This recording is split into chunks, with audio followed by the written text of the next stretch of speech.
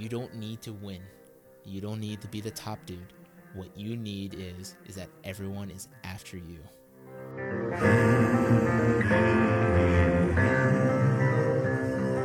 Hear the devil calling.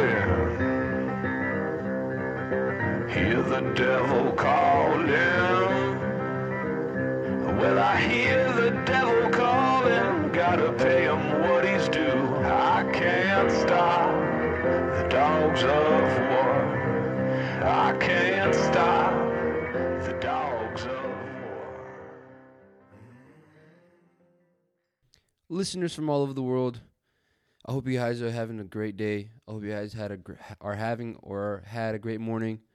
I hope you guys did some good PT this morning already. And I wish you guys the best of luck to fight whatever you guys are trying to fight or accomplish today. Today, for the first time, we have former Reconnaissance Company Commander here in the 173rd, senior rated jump master. The guy's a complete animal, Captain Andre Gatlin. We're going to be talking about some pretty cool stuff. I know that Andre has a lot of pretty dope stories to talk about. So without further ado, welcome to the show. And Andre, how are you doing today? I'm doing good. How are you, man? I'm doing great, man. Thanks for asking. I appreciate you coming on the show. It's an honor to have you here on the second episode of the podcast. So we need to get warmed up. We need to get some our blood pumping. Get some fun started, right? And a good way to do that is a Mad Min. I'm just gonna throw some questions at you, and I'm gonna see what you got. All right, send it. Who's your favorite superhero? Ooh, Spider-Man. Why? Oh, man. Why not? Guy gets superpowers between high school and college, right? Super smart. Ends up getting the girl. And, of course, he can go anywhere in New York. Yeah, you're right. And New York City is a big... It's a big place. Yep. What's your favorite car? What was your first car ever? Ooh, my first car ever was a Toyota Paseo. How much you pay for that? Nothing. It was given to me. Wow, that's good. If you were a chief of staff, what regulation would you add or change? Ooh, what regulation would I add or change? Do you need the regulation number, or can I just Not really, say the name? I would add to the regulation as far as the amount of time a soldier is actually required to work. So to clarify that, here in the EU, the Army is treated as federal employees. Yes. So when they go over 45, 50 hours of working, they have to then be compensated their time or get paid overtime. So instead of kind of having this like almost indentured soldiers staying feelings from work from 0630 all the way to 1930, 2000. You're like, what the fuck? You know, and ask people, hey, you should feel appreciated that we're doing this for you. Like, there should be some sort of left and right limit, not a left limit with an open right limit. Yeah, you're right. That's what I would add. You're right.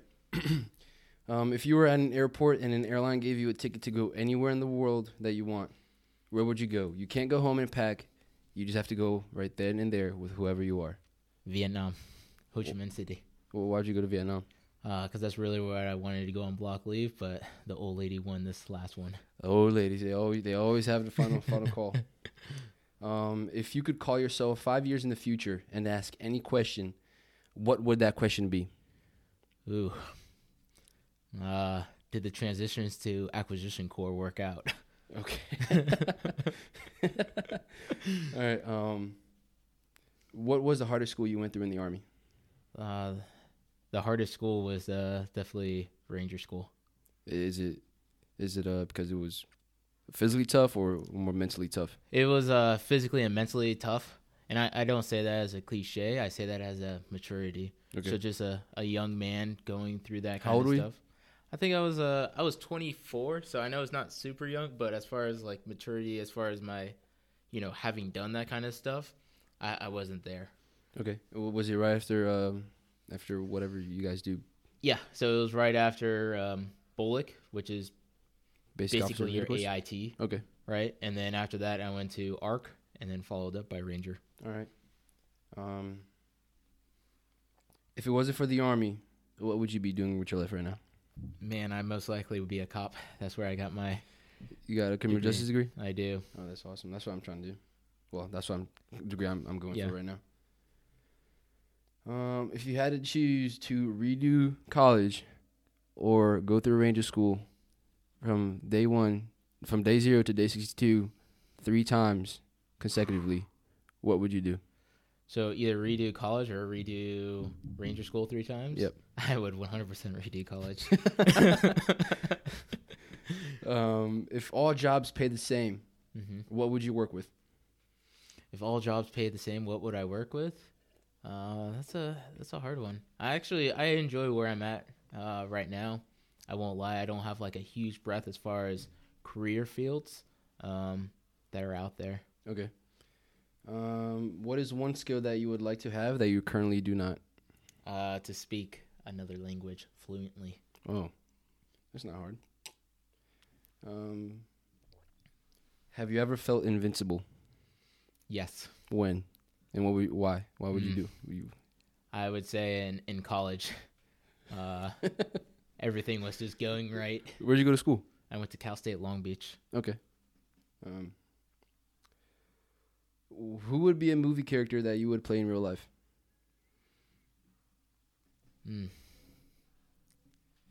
So like a character that I wish I had their abilities, or just like I'm just acting like a movie that you're like, damn, I wish I could be that guy right now. Ooh, it's gonna sound weird, but any one of the Jedi guys, I think that would be fucking cool to have the Force things. Yeah, I'm not even gonna ask why. What is your greatest failure in life? Ooh, greatest failure in life.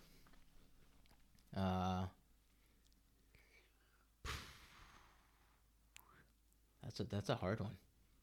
I think probably my first year of college, I was actually a mechanical engineer, and I just didn't really have the motivation to continue with it. I say that was a major failure. Though I like my career now. Growing up in California during the whole Silicon Valley boom and everything like that, and not taking advantage, like I'm sure there could have been some other fun stuff that occurred from there. Yeah. When did you change from mechanical engineering to criminal justice?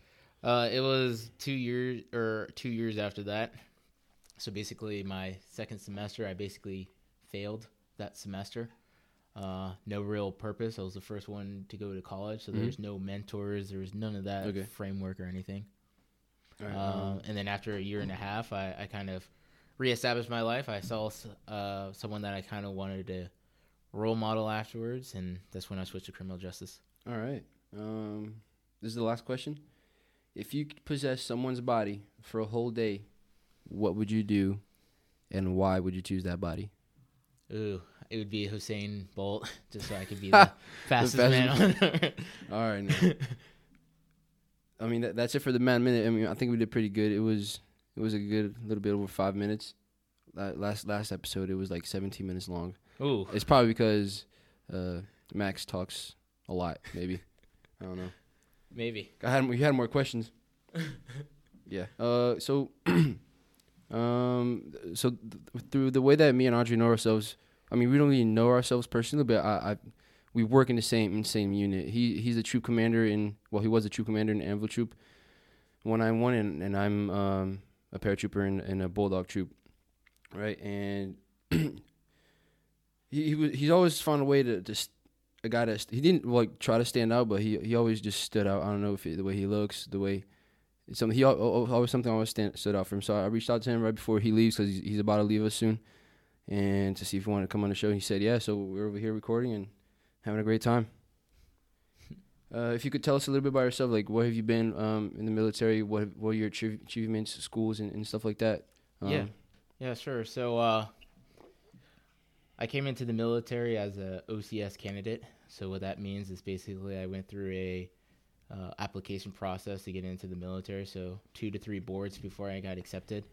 I first had to go to basic training, which I was a specialist during that time. Mm-hmm. After graduating basic from Fort Benning, went down the road to from Sand Hill to Main Post as an OCS candidate, which is technically another promotion, which is random. So you're an E5, but you wear a little OCS thing. Yeah, I've seen them around when they're born school. Yeah, and a little ascot, right?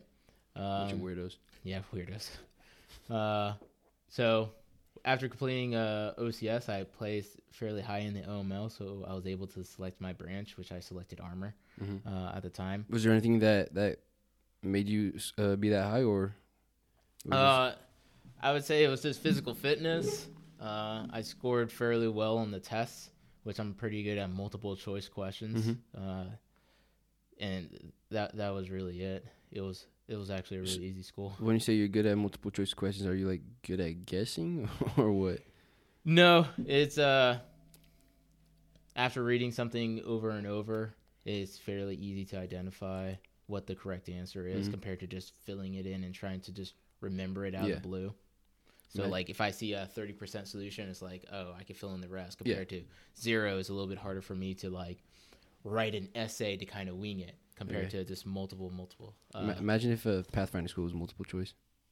Oh, man, that'd be great. Pathfinder school, like, so that was the second one of the hardest ones. Like, that was the mentally worst one. Like, the one nanas, like how you do drop zones, like, I remember going to sleep and seeing the matrix of numbers coming down. Yeah, everybody that goes in, they told me it's pretty rough over there. So after OCS, I commissioned as an armor officer, a second lieutenant, which I stayed on Fort Benning, and I ended up going to Harmony Church. From there, I did mechanized leaders course, striker leaders course. I did my main school, A. Bullock. From there, I went to ARC, followed by pre-ranger, ranger school. Somewhere in there, I also went to airborne school. And then I got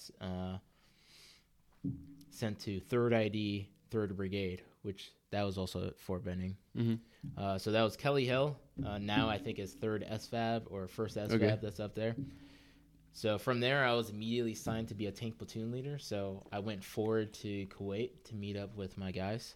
So they're already deployed when you joined? Okay. Yep. So they snapped me up, sent me forward, and random little thing. I guess at the time I was the only tank platoon leader with a ranger tab in all of division. Damn. So definitely you're probably pretty node over there then. It was weird. So it was cool because like my battalion commander was super happy, and that is how he introduced him. So I will say the story. So I go up there to, for them to introduce me. This is like day 2, day 3. Okay. Battalion commander grabs me. He's saying his stuff, and he's just like, yeah. And finally, he grabs me. He turns me to the left, exposing my left shoulder sleeve, right? My ranger tanker. Great way to make friends with your fellow peers. As you're the new guy who just showed up towards the end of the deployment and stuff. So yeah, but overall, I ended up making a lot of good friends, a lot of good buddies. I remember a time that when Tessera and Hammond got back from Ranger School, and the Colonel Jones, I think I never seen him so proud in his entire time here, and he did the same thing. He took him to the side. He was like, "There you go." Yeah. He didn't say nothing. He just pointed at the tab and was smiling. And I'm like, all right, cool. The tab is a weird thing, man. I'll say there's like. Sometimes you just don't realize it, like how significant it was. But I remember, which I'll say shortly, when I became an aide, I went up to the garrison commander to tell him that the general wanted to have a meeting with him.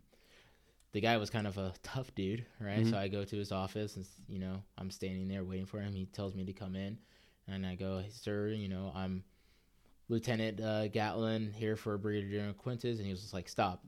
He was like, turn. And I turned towards the left, and he was like, what branch are you? I was like, armor. He's like, okay. What do you have to say? And I was like, really, guy? Like, you really doing this? But there's some people that are really into it, and it is a significant school. Yeah, I mean, it is a pretty powerful school when it comes to looking at the soldier's resume, if you want to say that. I mean, but do you think that having a tab comes with being a good leader, or no? Because a lot of people believe in that, and I just want to see what's your opinion on it.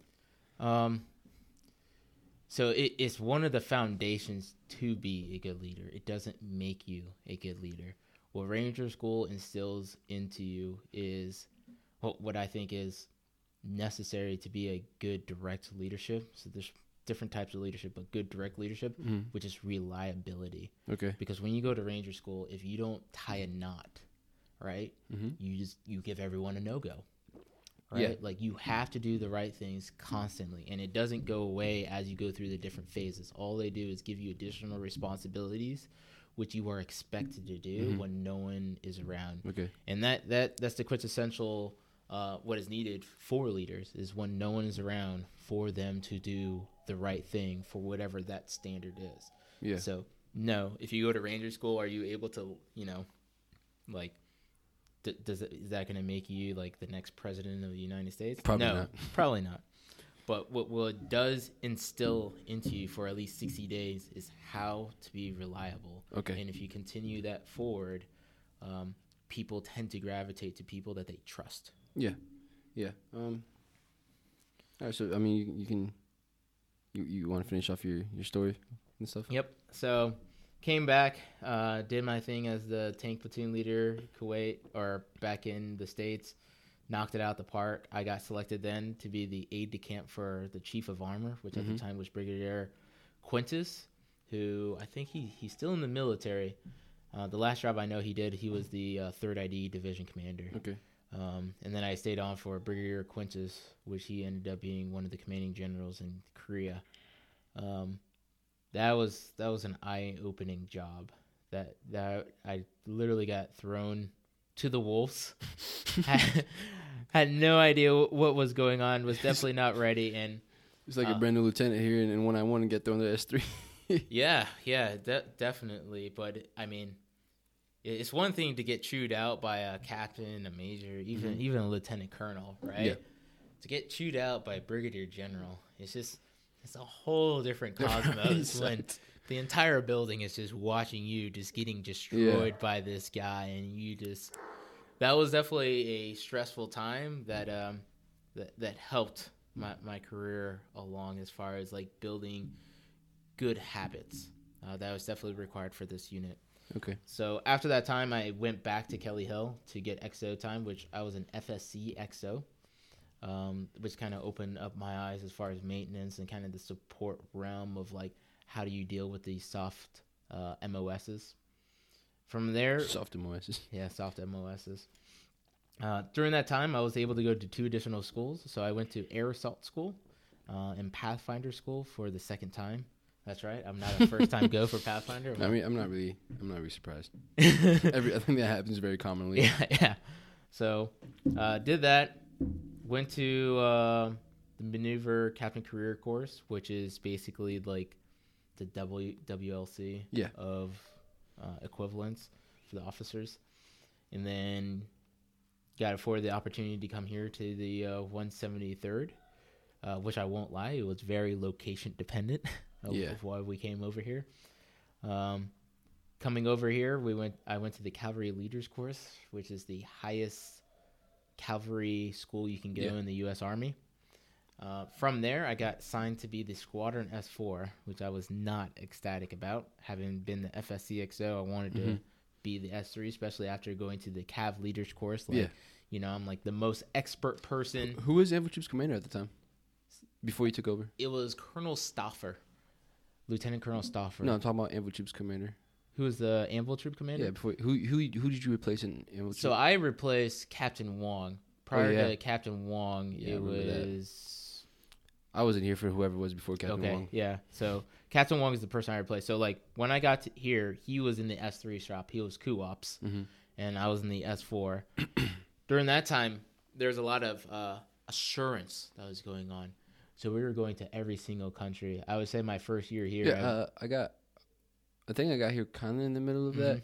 I got here, it was a little bit after Infantry went to Portugal, and when we were going to the Baltics. Yep. Yeah. Yep. We were going everywhere. We were going everywhere. And as the S4, I went to every single one of those places. So that was a fantastic opportunity to do that. I wish the audience could see the face of sarcasm right now. Yep. After the Baltics, which was like a culminating effect of everything I've learned in the logistics world, I was then assigned to be the assistant S3 for our platoon live fire and troop live fire underneath Colonel Jones. So as you know, those were extremely complex. And they were very complex, but they were fun though. I really enjoyed them. It was probably my favorite time to train was when we were doing those live fires. It was great. Yeah. I could definitely see the excitement with the paratroopers. I mean, I mean this with all my heart. I was truly excited when I did live fires. But after they were done with them, and we were done. The minute they call it index, I'm like, damn, this sucks. Yeah. Especially when we had to wear overwhites. That was the worst That part. was really cool, and I enjoyed that. So so after that was done, like I became a troop commander, and that was like one of the first things we did was the training progression, which started in the wintertime. Yes. And yeah, the overwhites, and I remember like being in that open field with the guys suppressing a bunker, going to knock out a bunker with their overwhites just to go to a room and clear it out, then to go onto a screen and call for fire. And it was I don't really think like most places do live fires like that. It was so much that we had to do in a live fire. Colonel Jones was, I mean, that was his quintessence. That's how he did everything, was live fires. That was like how he built leaders. That's how he knew how to train. That was his expertise, which was good because that's what everyone in the maneuver world I feel like wants to do, is do that, not come back and try to do their DTS voucher or try to figure out like their PDHA or sit in a screen for 3 days without seeing nothing. I want to go over there and lay some rounds down range. Yeah, right. Exactly. And then so that brings me to I was the troop commander. We did I did 2 CTC rotations and 1 very long training progression, and then I'm here now about to go to Fort Dix, New Jersey, to be an OCT for National Guards and Reservists. Wow, you are going to be chilling. Hey, honey, where you want to go this weekend? I know, right? I mean, that's a pretty interesting job. Before we go to the next question, we all woke up this morning to the news of the I don't want to say assassination, but the strikes that we did, that America did on the Iranian convoy coming out of the airport in Baghdad. Against their lead intel general, major general. Yeah. I mean, what's your intake on that? Do you think? What's your opinion on it? What do you think about that? I mean, so I honestly don't know what the strategic gains or not, like, realistically. All I could perceive was that that general, right? So he was in charge of basically the equivalent of our CIA, our special forces, all of our intel organizations, and the way that the Iran military is created, right? Like that's pretty much like his sole job until he dies, right? Like there's not going to be someone that replaces him, like a Congress where there's civilians over us. Like he is part of the government, number 2. So as I understood in Iraq, right, there's always other influences coming in, and he's the headpiece. He's the commanding general in charge of all the disruption that's going on that Iran was trying to influence, whether it's good or bad. He was the head honcho. So the U.S. targeting him somewhere in their analysis is my hope that they saved American lives over, which I'm pretty sure they did. And President Trump is definitely, he has the authority, he has the right to do what he believes to save American lives. And I don't know, I always try to think of that, like, if you're the president, like you're always risking lives. Like, am I going to risk like one of my citizens' lives, or am I going to risk 10 lives? It's the risk you got to take. Yeah, there's some. So he made a choice. We haven't heard anything from him just yet, so I'm assuming there's more going on to all this. But in the end, like, I support my country, and whatever needs to be asked of me to protect our country, our citizens, and everything like that, I will do. Absolutely. And another thing that happened was the 750 paratroopers from the 82nd got called on their version of ACRF. The QRF, the real one. So in being in 191, you probably, I already went through a lot of months of ACRF. Yeah. And how butthurt were you when they got called to go to Iraq? So this is going to sound extremely selfish, but I wasn't too butthurt because I'm leaving, You're right. We do all these months from ACRF, and the time we're off, someone gets called. Yeah. So I mean, and we pick up in like a couple of days. Yeah. So I mean, you never know, and I mean, the thing with the 82nd is they have a division headquarters, right? So they have. We don't have a division headquarters, and a division brings so much more to bear that it's really hard for us at the tactical level to understand the organizational and strategic level a division can bring. But that's what they have. They have a division that is supporting them back at Fort Bragg, and you can believe that there's a giant building that just has like a one-way phone to, the DOD and even possibly the White House, and are making all the pieces happen. So, I mean, that is their legitimate job, and they tell you that ACRF is a contingency, and that's what it is. If for some reason we start going from contingency to like, hey, this becomes our mission, that means there is some real serious stuff that the entire military is gearing up for, or just a significant catastrophe. Like, in my honest opinion, I think if the ACRF ever did get called on, I think it's going to be a natural disaster. I pray that it doesn't happen, but like a volcano goes off down in Italy or Sicily or something like that, and they're going to need help. Yeah. And the easiest people to help that, are on 24/7. 1 503rd and 2 503rd in Vicenza. That's what they need. Yeah, right. But that's what I think ACRF, if we ever do it, it's going to be that. It's going to be a natural disaster that happens here in Europe. Yeah.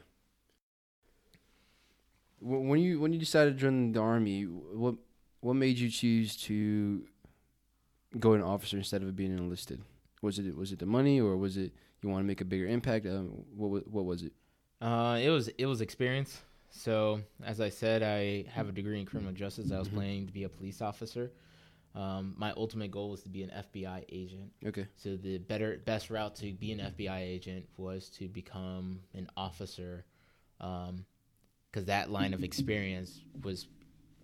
You have a better track. So that's what it was. So I initially joined the military during the housing crisis as a means of experience. So instead of going to college to go get my master's to compete for an FBI job, I went to get experience. And the military is the experience that's required. Okay. Are you plan on getting your master's before you get out, or when you get out, or? Yeah, so I actually got accepted to the Naval Postgraduate School. Okay. So I applied to the Acquisition Corps, which is the people in charge of making the next tanks, weapons, like, that JLTV that we keep on not getting. Yes. So there's someone in charge who's in charge of putting out the request of, we want this, to making sure everything comes in time, to making sure everything's shipped out here and stuff. And then also part of the branch is also contracting. So like, let's say you go to Iraq and there's nothing there. There are green shooters there that work with millions of dollars to build the infrastructures from the local populace and stuff like that. So through that, I'm going there to get a master's in systems engineering. Okay, that's pretty cool. As an officer in charge of other leaders, and some of those leaders being sometimes having more time and experience than you, what do you really expect from them? Honesty. So like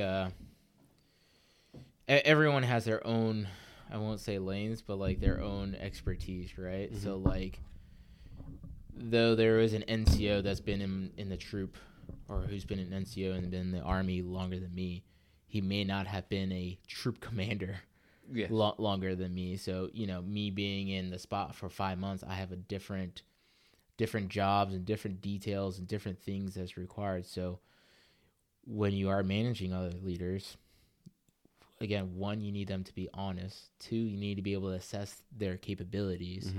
3, you need to be able to understand whatever the problem set is, and then finally deploy them to wherever they need to go in order to achieve the goals. All right. So that being said, what about guys that? So let's say that senior specialist that he's about to go to promotion board or just passed promotion board. What do you expect from him until before he gets promoted to be a sergeant? I expect him this is gonna sound funny. I expect him to be adult. So what does that mean? So a lot of people from private to, junior specialists are always asking questions and always waiting, for the next thing that goes on, right? Yeah. Like they'll literally sit out front and wait for the NCO to come tell them to do something. The transition from senior specialist to sergeant, what my expectations is that now you are looking to see what can be done, and then you are doing it. So, for example, everyone knows 1700 comes around. It's time for us to leave. Yeah. A specialist or a private, like I expect him to kind of hang out and look at his phone and wait for what is the next orders. A senior specialist / junior sergeant, I would expect him to be like, the trash is not taken out. Hey guys, we need to take out the trash. Yes. Or hey, we need to put the vehicles back in the line. So that's that transition, again, that adult transition of like, you are now seeing a problem and you are executing to fix it, resolve it, or complete whatever is being done. That is the transition, and that is what I expected. Didn't have to be big things, right? Like sometimes it could be like, hey, I know I need to do this, right? Senior specialist, junior sergeant. He doesn't know how to do it, but he at least then brings it up to someone's attention instead of just waiting. It's like, oh yeah, Sarge, I saw it, but I didn't know what to do. Like I expect that from privates. I expect them to wait for their orders, and once they get their orders, they violently execute. So what do you think about that? I don't want to.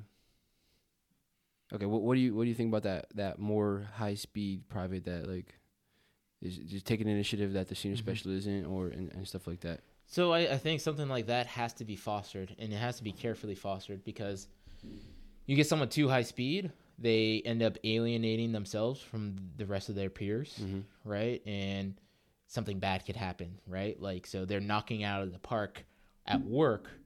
No one around them really wants to interact with them off of work or whatever. So they then end up doing something out of work to, make up. Like, hey, look, I'm still one of the boys. And they go do something stupid, right? So you got to sometimes tone them back a little bit in certain aspects, and then at the same time give them additional responsibilities to kind of put them on the fast track. So it could be like as easy as, if you're short team leaders, putting that person into the position where they're kind of like a team leader, or making them their own little team. So like, hey, this is your vehicle. We're short people, so you're going to have to take care of this vehicle while these other two guys take care of their vehicles. And then again, like watch to make sure that dynamic doesn't change with the whole group.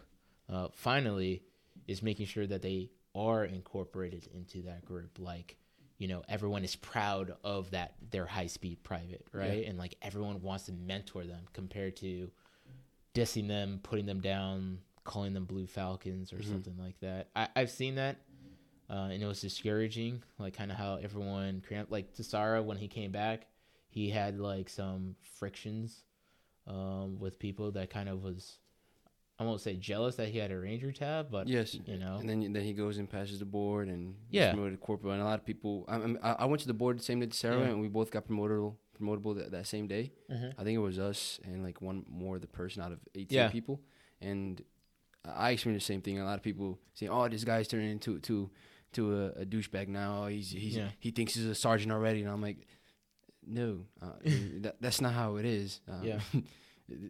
I understand. I know. I've seen that happen, and it happened to me a couple times. Yeah. So, what was the hardest decision that you made as a troop commander? Something that you really had to put a lot of thought into it. So the hardest thing was creating the culture that I wanted within the troop. Okay. Because and I would focus on the officers, right? On my lieutenants, because, those are the people that work directly for me, right? And each one of them had their own personal views, their own how they did everything, right? And when I took over, the op tempo in the unit was just... It was out of control. It was just out of control, right? It was out of control. The brand new lieutenants, they have no idea. Like, so like, I won't lie, sometimes the lieutenants would just say fuck it, and they just would not put in as much energy as I wanted them to, or to buy in as much, right? Because a lot of them were on the fence too. They're just like, hey, I'm just doing this for college. So the hardest thing was managing when to be stern with them, when to be relaxed with them, when to bring them in. The monthly counselings I did with them, like what do I bring up and what do I not bring up? What do I allow to kind of go by? Like, because I see as a troop commander, you'll be surprised as how much you actually know, right? It is just insane. Like, everything just kind of bubbles up, right? And if you allow something to happen, right, like, people take that kind of as the standard, or like they just go let it go by. Yeah, right. So if you let it go by, like, you accept it by not saying anything. So there is some tactical acceptance that I allowed happen to ensure that people felt like they owned. They owned more. Like, there are some things that they knew they couldn't own, and there's nothing they could do, but they had these little spots where they felt like they've owned it, which to me, like, was nothing illegal, immoral, unethical, or anything like that. So allowing them to have that authority, to feel like, like they got this, was relatively important, and allowed, especially our troop, to have very strong platoons, which that raised the morale at the time, which needed to happen, which within each one of those elements. So that's what I would say that the most difficult thing is like, how do you cultivate really 5 different elements to each specialize in their own thing, right? Because each platoon is strong at their own, but and do that while trying to do your job as a commander is as doing commander, and somehow getting them all to come together and getting them to do what you want. Yeah, which I guess is the definition of leadership, right? Yeah, that's correct. What would be a piece of advice you would give to a junior NCO, like a brand new promoted sergeant, and a junior lieutenant, a second lieutenant, come in to work for you to be a better leader? Okay. I would say for a junior team leader to be a better leader is 2 things. One, reliability, right? So that thing that you said in range school, always do the right thing. Yeah, so, hey, do this. If you're unable to do it, come back in a timely fashion and say, hey, I can't do this. I would require this to do it, right?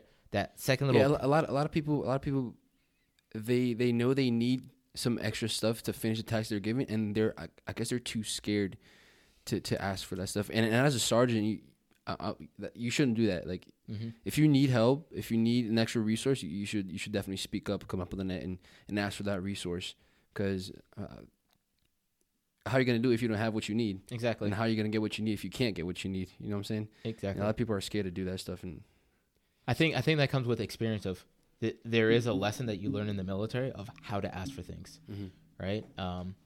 It is an art of how do I figure out exactly what I need.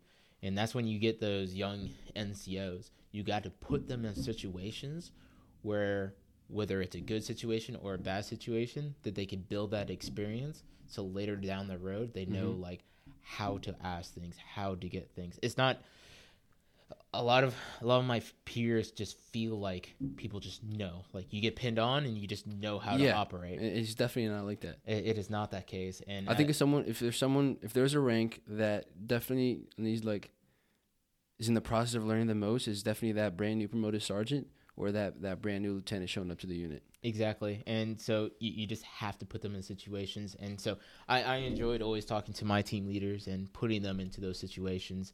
And a lot of ways that I was able to put them in situations was just me going in depth and asking them just questions like, all right, hey, your guy was supposed to go there. Why didn't he go there? Oh, well, I didn't have this. Well, why didn't you have that? Well, I didn't know the timeline. Well, why didn't you have the timeline? Oh, well, no one gave it to me. You expect someone just to give it to you? Well, no. Well, then what do you need to do? I need to go here. All right, well, how can you make sure that doesn't happen again? Well, if I create this calendar or this thing, then I have it. Okay, good. So you now have this thing coming up. What are you going to do? I'm going to do this to this. Well, who are you going to talk to? I don't know. Well, who's the one who deals with that? Oh, the training room. So go talk to the training room. Exactly. Right? So, like, those were the ways as a troop commander I was able to influence the NCOs. When it comes to the platoon leaders and platoon sergeants and section sergeants training their team leaders, they then need to put them into other scenarios, more of, like, live fire scenarios of, like, how do you maneuver your guys? How do you control their rate of fire? I mean, would you do that with a new lieutenant, though? I mean, he So, doesn't yeah. have a lot of ground experience. So with a new lieutenant, right, there's different ways troop commanders take it. I'm a very hands-on kind of dude. So, yeah, with the new lieutenants, it's not only asking, but it's definitely putting them in situations to, like, to get them to be able to think analytically through things, all the additional duties I give them, right? The additional duties, the investigations, it's very carefully picked in order to get them to grow. So even though I know someone may be able to do it quicker, faster, better, I'll put someone into that scenario so that they can learn. Next, when it comes to sticks training is phenomenal for a troop commander to be there. And you just, when it comes to sticks, I hate it when people fight to index, right? Like, everyone gets that feeling, that sensation. It's like, oh, index is coming. So it is my personal goal to pass index. pass the index. Like, I don't want you ever to think in your mind, like, I'm waiting for this magical thing to go. Like, you should be thinking, all right, I finally got to this point. I need to consolidate, reorganize, and I need to continue on. So, like, during our sticks, during our platoon ex-evals, the roughest part where we had our Moscow, where we had our Seaburn attack, where we had, we're about to wrap everything up and another ambush hits us, was right in the middle of the entire lane, which the lane was like a 6-hour lane. So 3 hours in is when you're doing what you would feel like your culminating event. The lieutenant feeling like he's culminating. And then you got 3 hours left, and you still got 3 more hours. So, like, it's that you get psyched out sometimes. You do. You got to snap out of it. You got to come back. You do, and that is what's essential for a brand new lieutenant, is to be able to complete whatever actions is going on, at the same time looking out to whatever the next one, and trusting your platoon sergeant that he is looking at the situation now and right, of making sure all the little pieces are able to come back for whatever next plan you have going on. Okay, it's all come down to being prepared. Like back when you said about your NCOs asking for resources and, like, not having a training calendar or not knowing the progression and stuff like that. Nobody's expecting. I mean, I think as a commander, you're not expecting them to know everything, but you're expecting them to know enough to cover them and cover their soldiers, so that way they're not messing up. It's all come down to being prepared.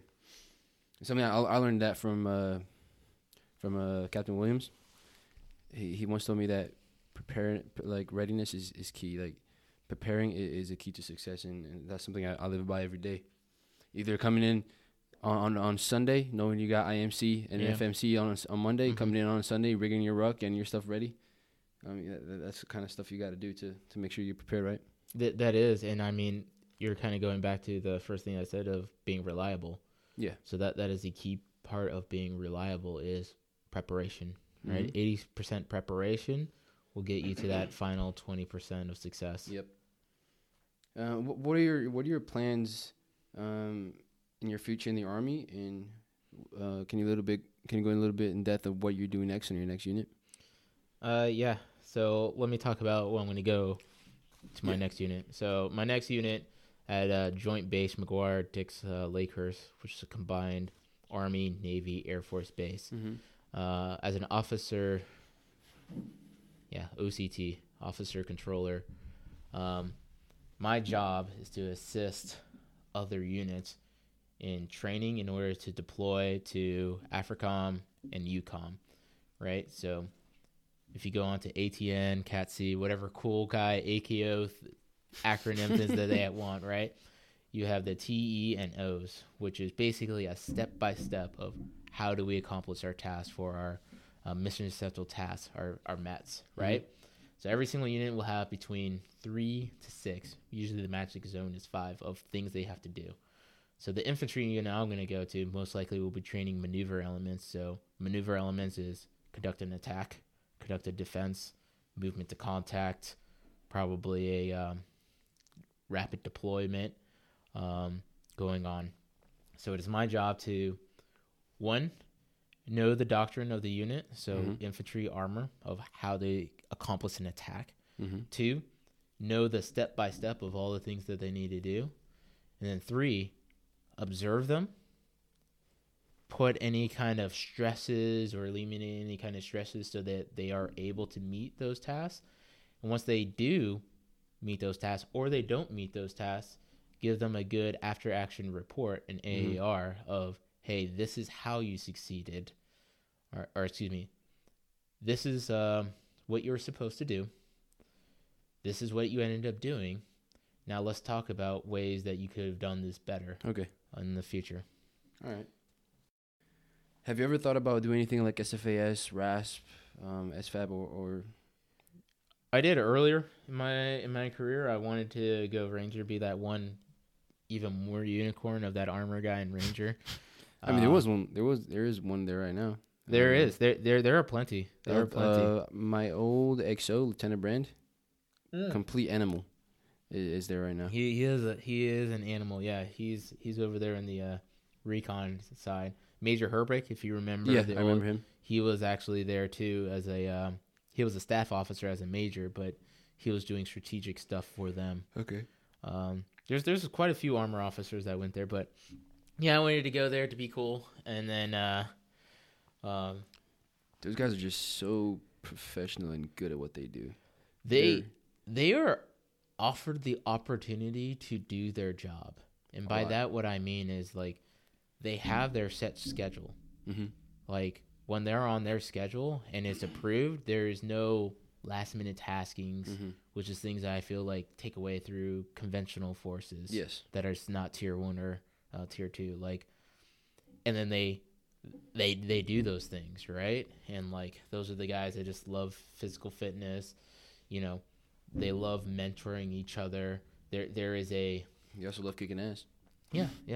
So that was an idea, and then I kind of steered away when I came here to the 173rd. The op tempo kind of, I won't say beat me down, but, like, I felt satisfied. Like, Ranger, it would be cool and everything like that, but I won't lie, I will say that was kind of like my earlier days.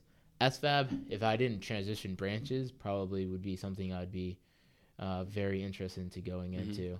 Just, like, I tried telling this to my guys, like, you know, sometimes you got to read the leaves. Like, when someone says, like, this is priority 1, right? Go to the things that people make priorities. Like, though, like, people who aren't in it may not think highly of it, when the top guy is saying, hey, I'm putting all my resources, I'm putting everything into this, like, you got to believe that there's something there.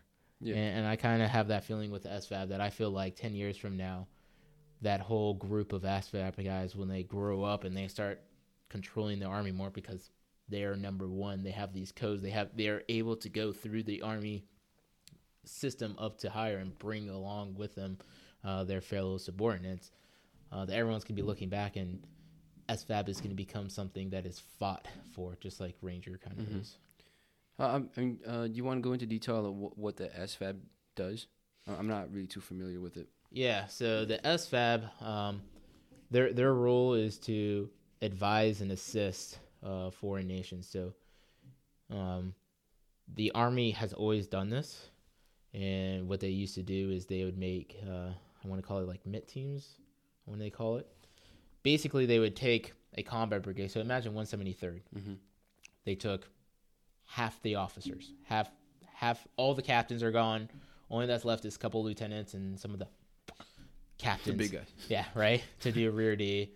There's some NCOs that are taken, right? Like, let's say a third of the NCOs are taken forward to some country, and basically they're just teaching that country of, like, hey, this is how you conduct conventional forces.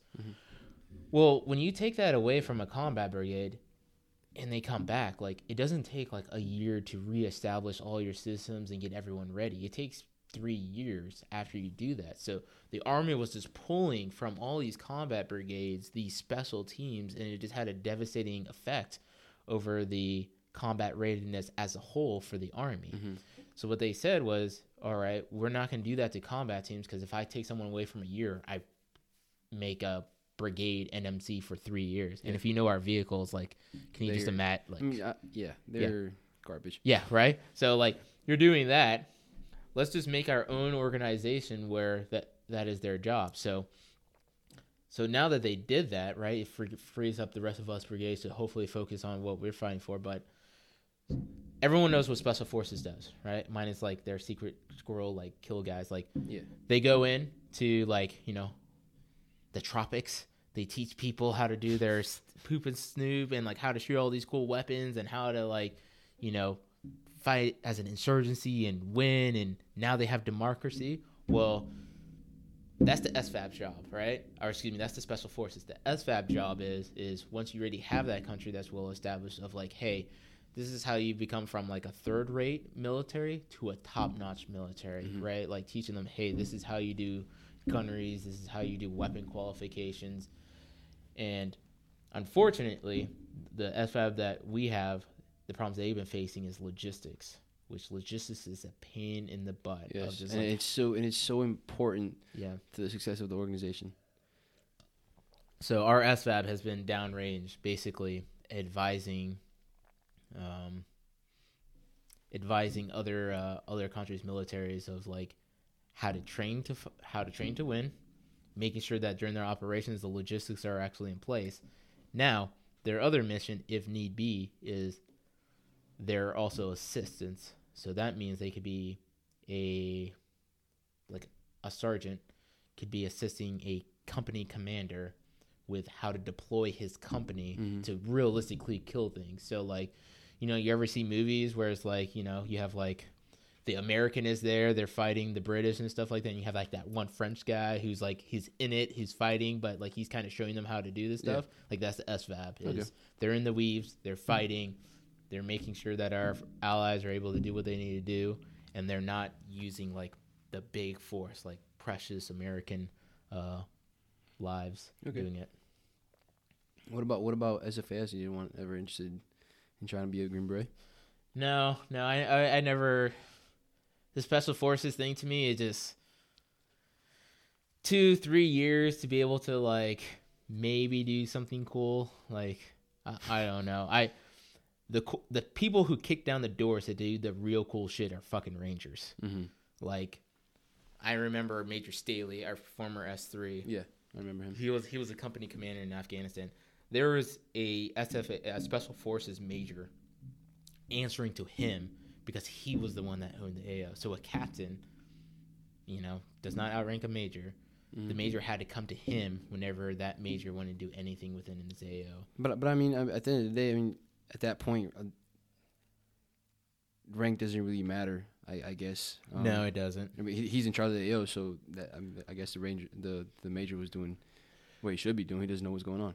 That is true. So what I guess I'm trying to say is I was more appealed to like the actual kicking ass thing instead of the like scooping and pooping and acting like you're cool. Okay. All right. I mean, I have a whole different intake on the Green Berets, but I don't want to get into that. What is your key to success to be the best leader you can be every day? Reliability, preparation, humility, right? Like people. Yeah. Like everyone has people. Yeah, treat people like people. Everyone has motivations, right? And it's kind of a selfish thing that as a leader, like you got to figure out someone's motivation so that you can really get them to achieve the goals that you want them to achieve. But honestly, like this army is, you know, we're not unethical or anything like that. So it's really nice to be able to be like, oh, you're motivated by family. Like, okay, let me make sure that your family knows what's going on. Let me make sure your family sees pictures so they can be proud of you. Let me make sure that, you know, your family feels secure. Or some people just really want to shoot shit. So it's like, all right, man, go over here, go shoot this. Some people honestly are also in it for the money. So like as a leader, you got to make sure that that is squared away for them, so that they are motivated. Um, I would say that that is a very important thing as a leader, is understanding what motivates people. Do you have someone that you aspire to be or inspired to be like, or someone that you look up to? Like, damn, I want to be like this guy one day. Or when things are hard, I look up to this person because they can then help me out, figure out what's going on. There are a couple people. So I would say like our former field grades that we had, Major Staley, Major Herbeck, were definitely people that I looked up to. I would say our current squadron commander and last squadron commander, they had their own little bits that I wanted to be in.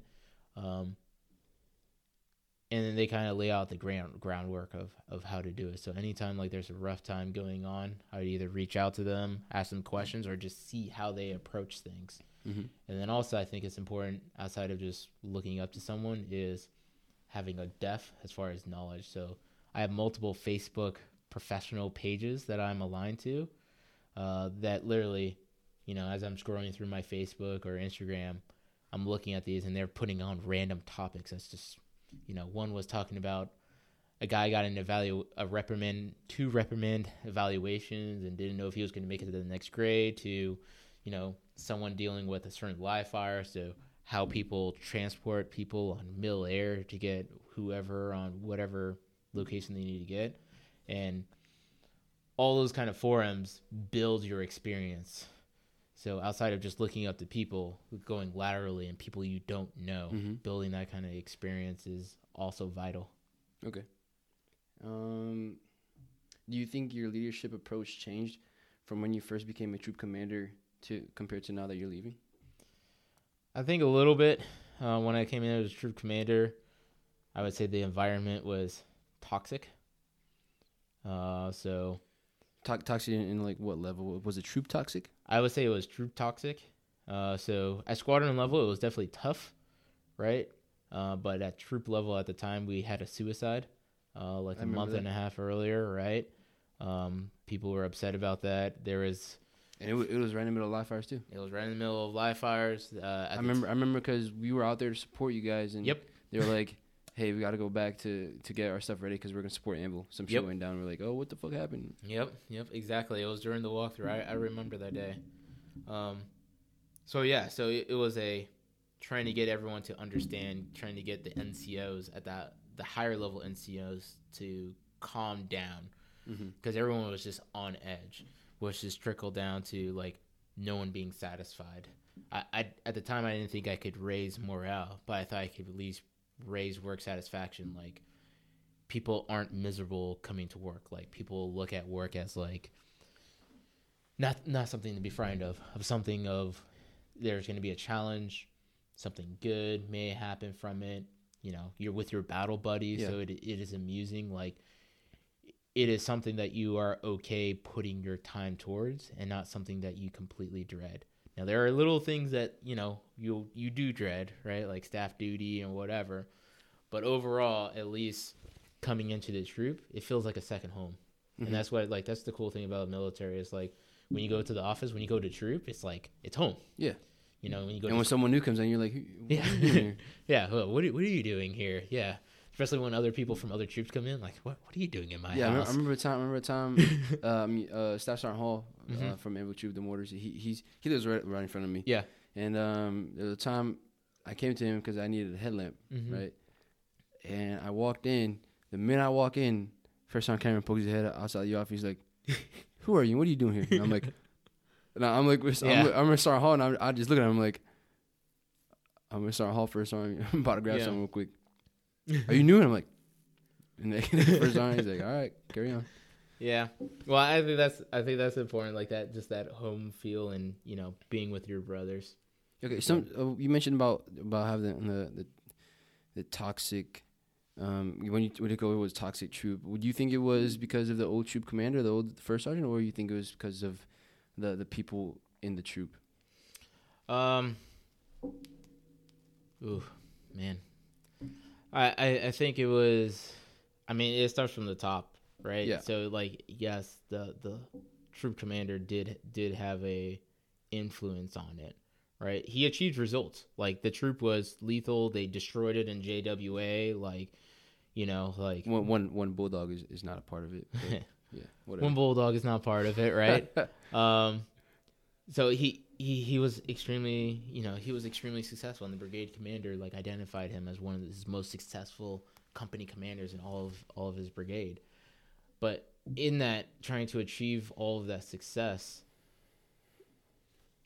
we're all human, and just like certain one of his approaches that he does gnaws at people, right? And then he was living on eggshells, right? And when everyone else is living on eggshells, it just kind of like translates down, right? So like there is some risk that he was unable to accept, and those are the kind of risks that is needed in order to raise work satisfaction. Yeah. Go ahead. No, you can finish up. Okay. So yeah, and then of course, some of the NCOs, like, I think there are some that try to combat, but when someone tells you, "Hey, I will just get rid of you," like, that's certainly not the right answer. Yeah, so it was hard for them at the time, and they too was on eggshells. So I think it was just that environment at the time.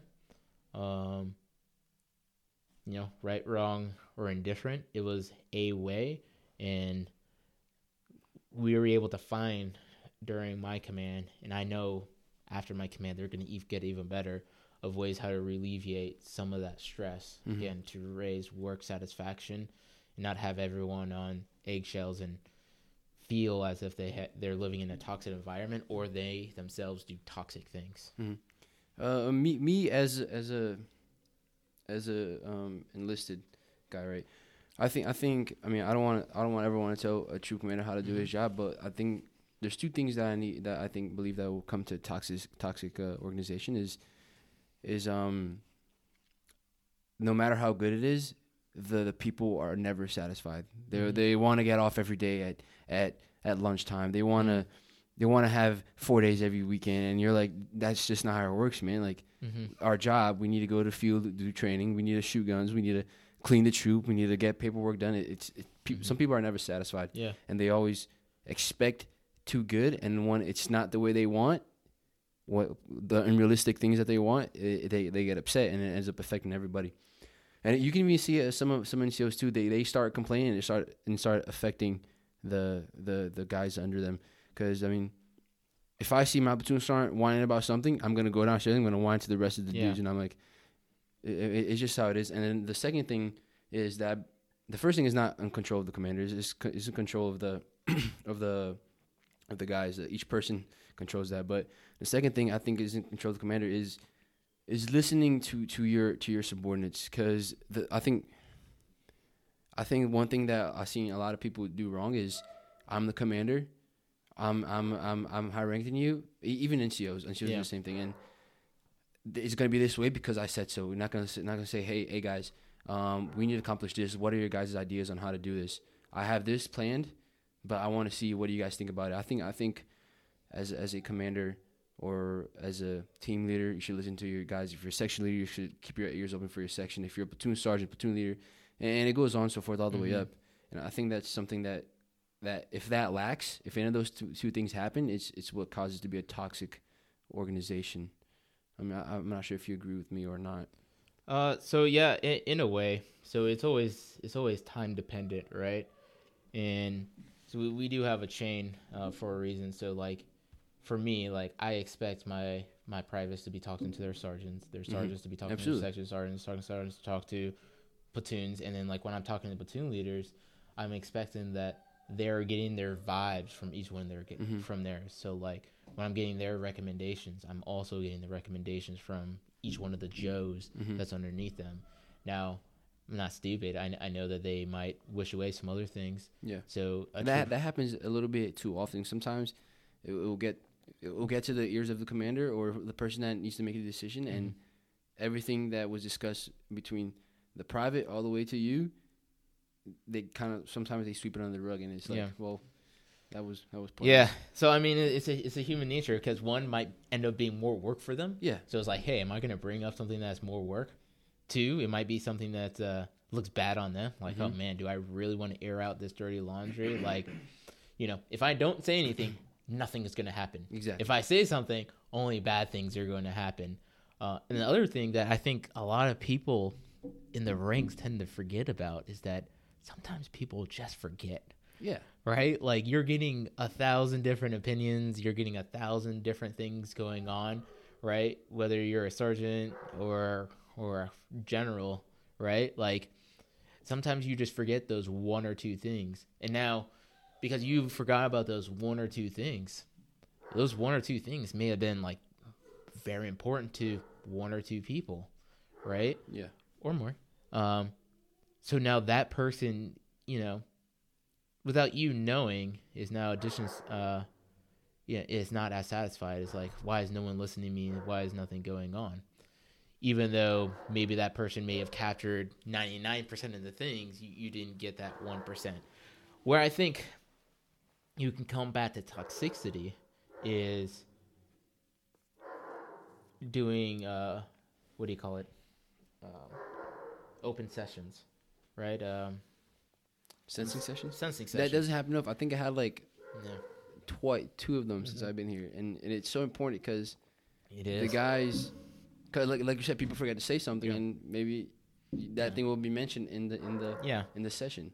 And I had quite a few sensing sessions with my guys.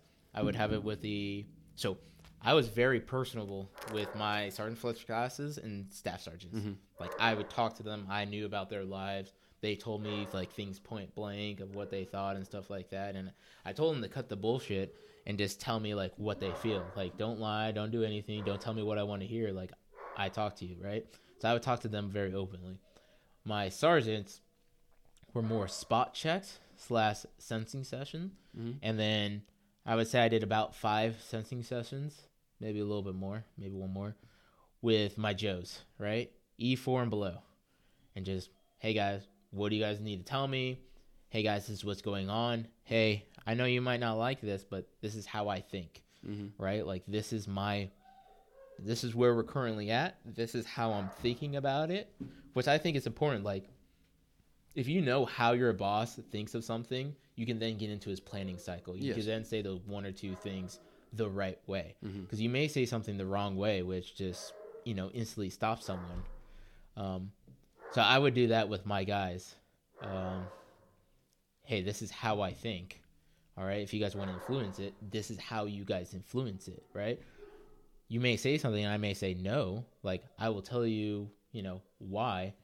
I might not be able to tell you at that time, just due to time, but you can always come back, ask me, or during the session sentences, I'll come back and be like, hey, look, I know we were doing all this, but this is why we were doing it. We were doing it for this reason, and I'm sorry, but we did it because of this, and I know you may not like it, but that is the answer, right, for that. But also, hey, we have openings for other things. Like, what do you want to see? How do you want to see the approaches going? Like, I can tell you whether we can do it or we can't do it. And if you don't tell me, like, what is a friction point for you guys, like, I don't know. Like, CQ, right? CQ is a major friction point for the majority of my time.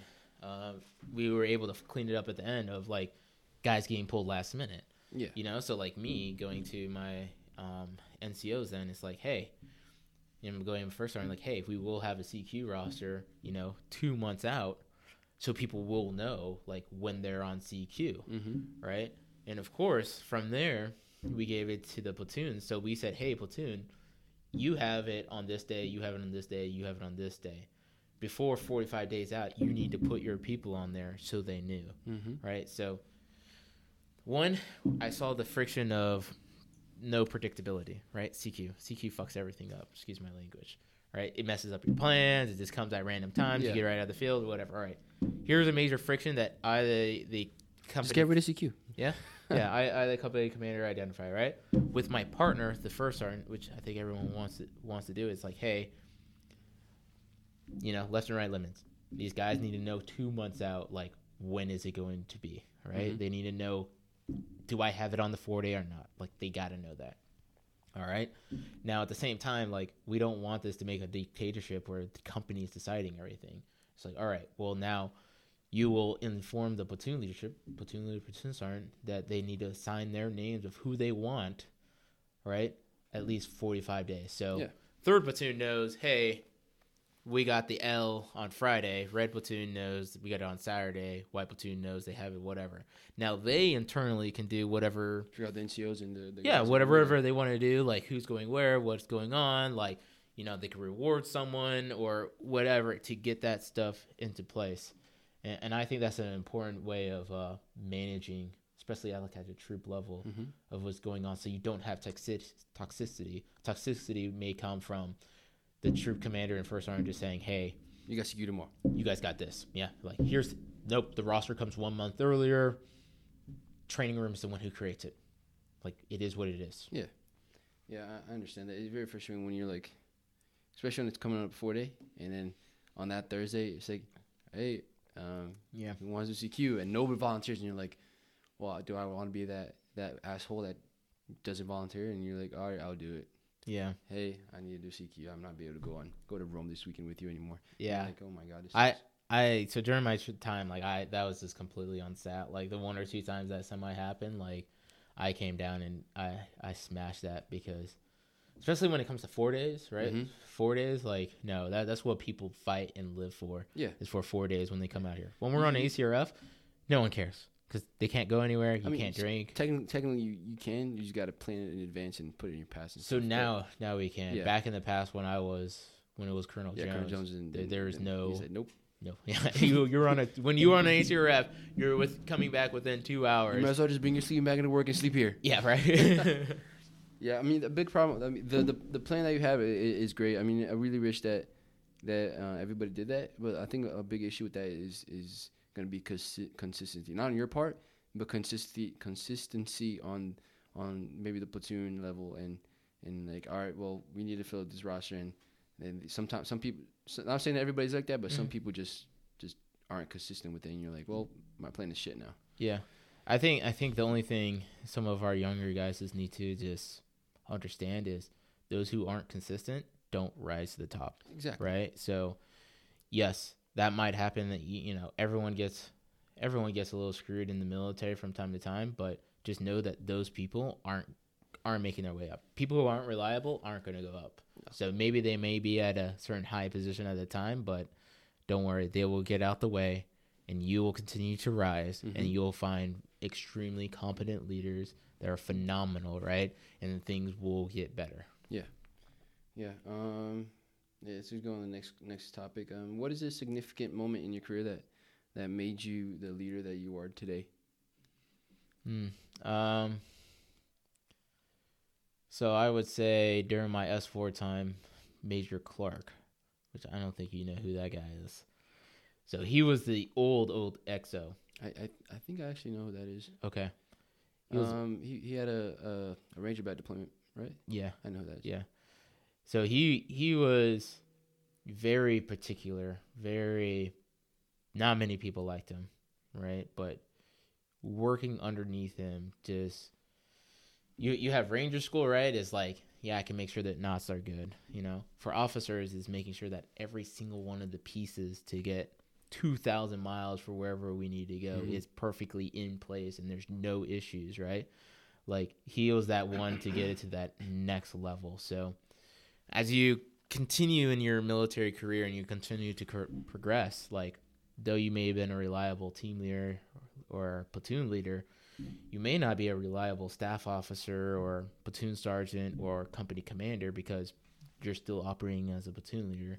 So working underneath him, I would say from a junior company grade officer, he allowed me to do more of the transition to a senior company commander, where, field grade officers would feel okay with me taking the lead, as well as, potentially working alongside them as a fellow peer, as a field grade officer. So most impactful time was working underneath him, and the absolute demand for perfection and reliability. Someone that was very big on demanding perfection and reliability was Colonel Jones. He was. I would say he's coming on the show in 2 days. Is he? Yeah. That's awesome. Yeah. I would say He was actually a lot easier than people give him credit for. Exactly. Like I think that a lot of people. I mean, sorry my language, but I think a lot of people were just being bitches. I think some people just wouldn't toughen up. They just don't. They just want 4 days and they want fun time. And I'm like, that's not how it works, dude. I think so. So like, you know, like working with him, like I've gotten blasted by him, which is not fun because like, you know, I won't say he like gives it to you, but like he identifies like, hey, you messed up, and you're like, oh man, I feel really bad. I really like, but that's nothing wrong with that. And then he just really liked to run long distance. And like me personally, I don't like running long distance. I hate long distance. So like the first thing on a Monday, do I want to run long distance? I think sometimes you like you lose any kind of gain you're supposed to get from it after 5 miles. I think 5 miles is like the perfect distance to run if you want to push yourself. But I think if you want to just if you don't want to kill yourself but you want to get some, I would say that 5 miles. So that was my only issue. Like other than that, he was simple. You knew exactly what he wanted. Yeah. You knew exactly what the results are going to be. The only things that, you know, sucked is if you just didn't want to go to the standard, which the standard was really not that hard. Rucking 18 miles, did it suck? Yeah, it sucked, but it wasn't hard. The last time I actually did a ruck march for work was when he was in command. Yeah. Like, and I actually kind of like miss doing it because I mean, you finish the ruck, you're like, damn, that shit sucked, but I feel great because I just fucking destroyed a 12-mile ruck. I just destroyed an 18-mile ruck. I feel like a beast right now. Yeah, and then the live fires, everyone did the live fires, so you kind of knew what to expect, and like you just knew that there was just a constant demand. Like I felt comfortable working underneath him to go fight in a war. Like absolutely, I thought like totally do that. Like things will be fine. So he was relatively easy. You knew his expectations, and the thing I appreciated with him towards like when I was in command with him was the counselings. Like everyone, ring counselings are so vital, and I see how the junior NCOs do it, which I hate, where it's like the full paragraph form. I don't like that. They're just word vomiting. Yeah. So like what I do with my platoon leaders and platoon sergeants and the other people I rate is exactly the way he does it, right? So like I will write in like 3 improved, 3 sustains that I have. I'll put inside of improves and sustains that they want to write in. And it's literally just me writing like, hey, you know, your sustain is maybe 4 words and we talk about it. And he did that. So you knew exactly where you stood. You knew where you messed up. You and knew like what he wanted. And it validated. Like there was a couple times where it's like, oh man, did I really mess up? And you came in and I was like, hey, you need to improve this. It's like, okay, yeah, I really did mess that up. Or like, oh, hey, did I knock that out of the water? Like, okay, I knocked that out of the water. Or like, was that like, okay, I'm on the way. So I really appreciate that counseling, which you don't get that much from field grades. You have to force it from them. You hardly get it from your NCOs are supposed to get it. You hardly. And it was crazy because as a troop commander, every single platoon sergeant I had, he was just like, they said, like, this is the first time I've been counseled by my troop commander. Like, every guy that came in that I was a raider or senior raider, they got initial counseling from me. If I was their senior raider, at least quarterly, so every 3 months they would get a counseling, maybe even fewer. If I rated them, it would be a counseling every single month, and this is like a legit counseling, like piece of paper and stuff. And I'll talk to them where they stood, where they need to go, and like where they need to drive to. Yeah, and I think that's super important. Yeah, about Colonel Jones, some people just forgot why they were here, and he had his way of his leadership style, and to be honest, I don't really think it was a bad one. Sometimes it sucked being away from family for a long time, or just staying in the field for a certain amount of time, or doing the live fire lanes 3 times. We just needed to deploy. Yes, it was just like, you know, it was just like ASRF to work right there. Yeah, he needed to be at Bragg. He needed to be somewhere that just deployed. It was just like, I'm going to keep this PG. So it was just like, you know, you are super trained and you're on the side of, you know, ready to play football, and you're just seeing all these people sucking at the football game. You're just like, for the love of God, coach, put me in. And it's like being a taxi driver and not having no clients. You're like, yeah. So like that was my total feeling the whole time working underneath Colonel Jones, was just like, yes, fuck, we are fucking ready. We are fucking good. Let's just go fucking do this. And the one thing about people, I think people got most frustrated was the amount of times he would recock you on a live fire lane. But some people wouldn't see, like, dude, if I compare this lane that I just did to my first lane, I'm 10 times better. Yeah. And people don't realize that. They just like, oh, I got to do this again. And you're like, yeah. Well, that didn't have too many times in the Anvil Troop during the platoon live fires. Listen. I was on a rain support for you guys one time. I was in the tower and I was listening to the comms and I don't know if that's true. I remember the last troop live fires. I remember that. The last troop live fires. Yeah. What happened well, there? Platoon live fires. Oh, okay. Yeah. Light up the night. Were you there for that one? Yeah, I was there for that one. Hey, that would everyone has their mistakes. That was a good. All I hear is Cardinal Jones on the radio. What the fuck's going on, Evo 6? Yeah. What's going on? And I'm like, and it's not even a troop live fire. Why is Evo 6 getting chewed off for this? All right. What do you think is the most rewarding part about being a troop commander? Man, just success. So not my success, everyone else's success, right? You have a huge family of people, right? Up to maybe 92 people, even more.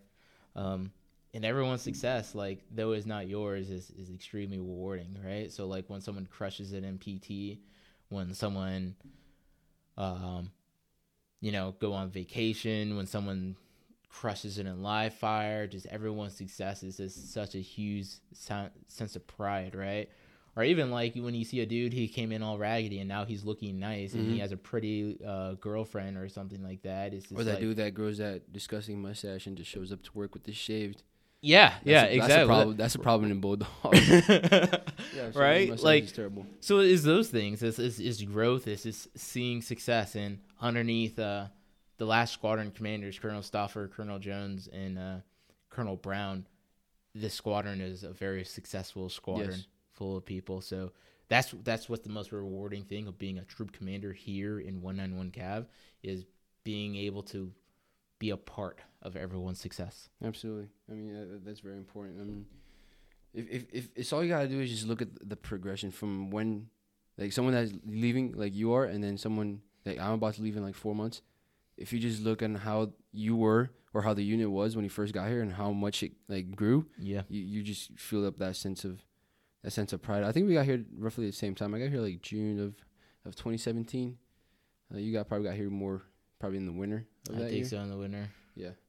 I mean, if you just look back, you just like, damn, I'm really leaving here a lot better soldier or a commander or whatever the case was. You're leaving here a lot better than when you first got here. And that's probably the most important part. All right, we're getting ready to close up here, and so my intent for this podcast is to target those people that are struggling with leadership tasks or struggling to become a better leader, and they just need a little bit that motivation and a little bit of a little push to reach their objective. And what is a message or story that you have to listeners that from all over the world that are listening to us right now that are going through something, that being whatever it is, and they need some help or they need a message or they need a motivational story to accomplish their objective or their goal that they're facing at this moment? Yeah. So halfway through my troop command, we had a negligent discharge that happened at a range. I had failed to properly report in a timely manner, which I was actually flagged and put under investigation. Basically, my command was basically on the line as the investigation was going on. Now, luckily, I would say, like, it was just my negligence of not saying it rapidly, right? I failed one of the fundamentals of reconnaissance of rapidly and timely reporting. So, of course, you got to see the man, when you mess up. And as a troop commander, like, you have very limited leeway. Like, you got to know what is going on. And that could be for any leader. Like, you have that one time of, like, very little room. So, when it came up, I didn't play around. I didn't blame it on anyone else. I didn't blame it on the guy. I said I failed, right? Like, I failed to put this in place. I failed to do this and this and this, whatever you decide to do, like, I'm going to continue giving my 100, right? So Who was it? Colonel Jones at the time? it or was Colonel Brown? it was Colonel Jones, right? So, and that's what I did afterwards. Like, and it didn't really change my work ethic. I was still working the same way, but I knew that I knew that I could not be combative and defensive, and it was an honest mistake, right? I could not be combative or anything. What I had to do was just show that I was reliable, and that's what I did for the next 2 to 3 months. We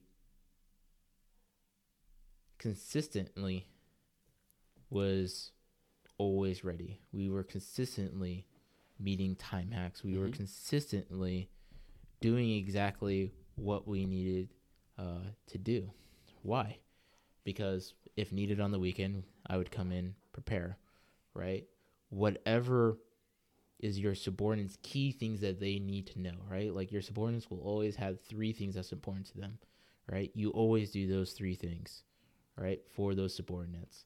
Your leadership, right? Your leadership just expects you to do exactly what you need to do on time, right? Doing something timely, reliability, right? So I went from, potentially losing command, and most likely not getting an evaluation that was going to be good, which could have, not allowed me to promote it to major, to being rated the number 1 maneuver commander and getting it actually good evaluation from the brigade commander at the end of it, and with Colonel Jones extremely proud, which was a pivotal moment, I would say, in my professional career of accepting a fault, 1, 2, continuing to be reliable, right? 3, working with your fellow peers, your subordinates, all right? And then even then, your hires. So the field grades, the staff officers, everyone just knew that Anvil would have everything that they needed or asked for, and it would be done. And it panned out to be great and fantastic. And what happens then is you have a reputation, right, that is very easy to uphold. You just be on time. And what happens then, everyone looks towards you. Everyone then wants to compete against you. Everyone, like, you are then always on someone's tongue. Everyone is always, for some reason, looking at you. And Judging everything you do. Judging everything that you wanted to do. And it may seem stressful, but it is okay. It is good. So my message to you, if there is one that you're in a leadership position, is once you hit that rough time, own that rough time, right? Just own it and figure out what you need to do to be reliable. And once you're reliable, you're going to see it. You're going to see the competition around you of everyone trying to compete. You don't need to win. You don't need to be the top dude. What you need is that everyone is after you. All right. That's pretty motivating. It ties up to kind of what Max said on the last episode, is just be true to yourself and be the best version of yourself that you can be, right? Because, like you said, don't need to be the top guy, but if you just continue being the best version you can, you eventually will be that top guy, right? I mean, you said it all. I got nothing else to say on that. I mean, you pretty much hit everything, right? So we're gonna close it up here. I really appreciate you taking the time to come here and spend some time with us and share some knowledge and leadership experience, Andre. And I wish you luck on your next unit. Wish you and your family a happy New Year, and I'll see you listeners on the next episode. Yep. I appreciate you having me. This was a wonderful experience, and definitely I would say everyone out there, please just reach out to people, talk to people. Bye. This was a blast. All right. This is the world's greatest leaders podcast, and I'll see you guys on the next episode.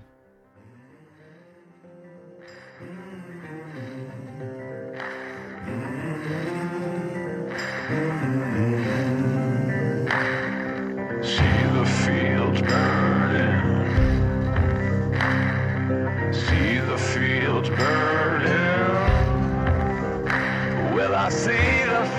burn.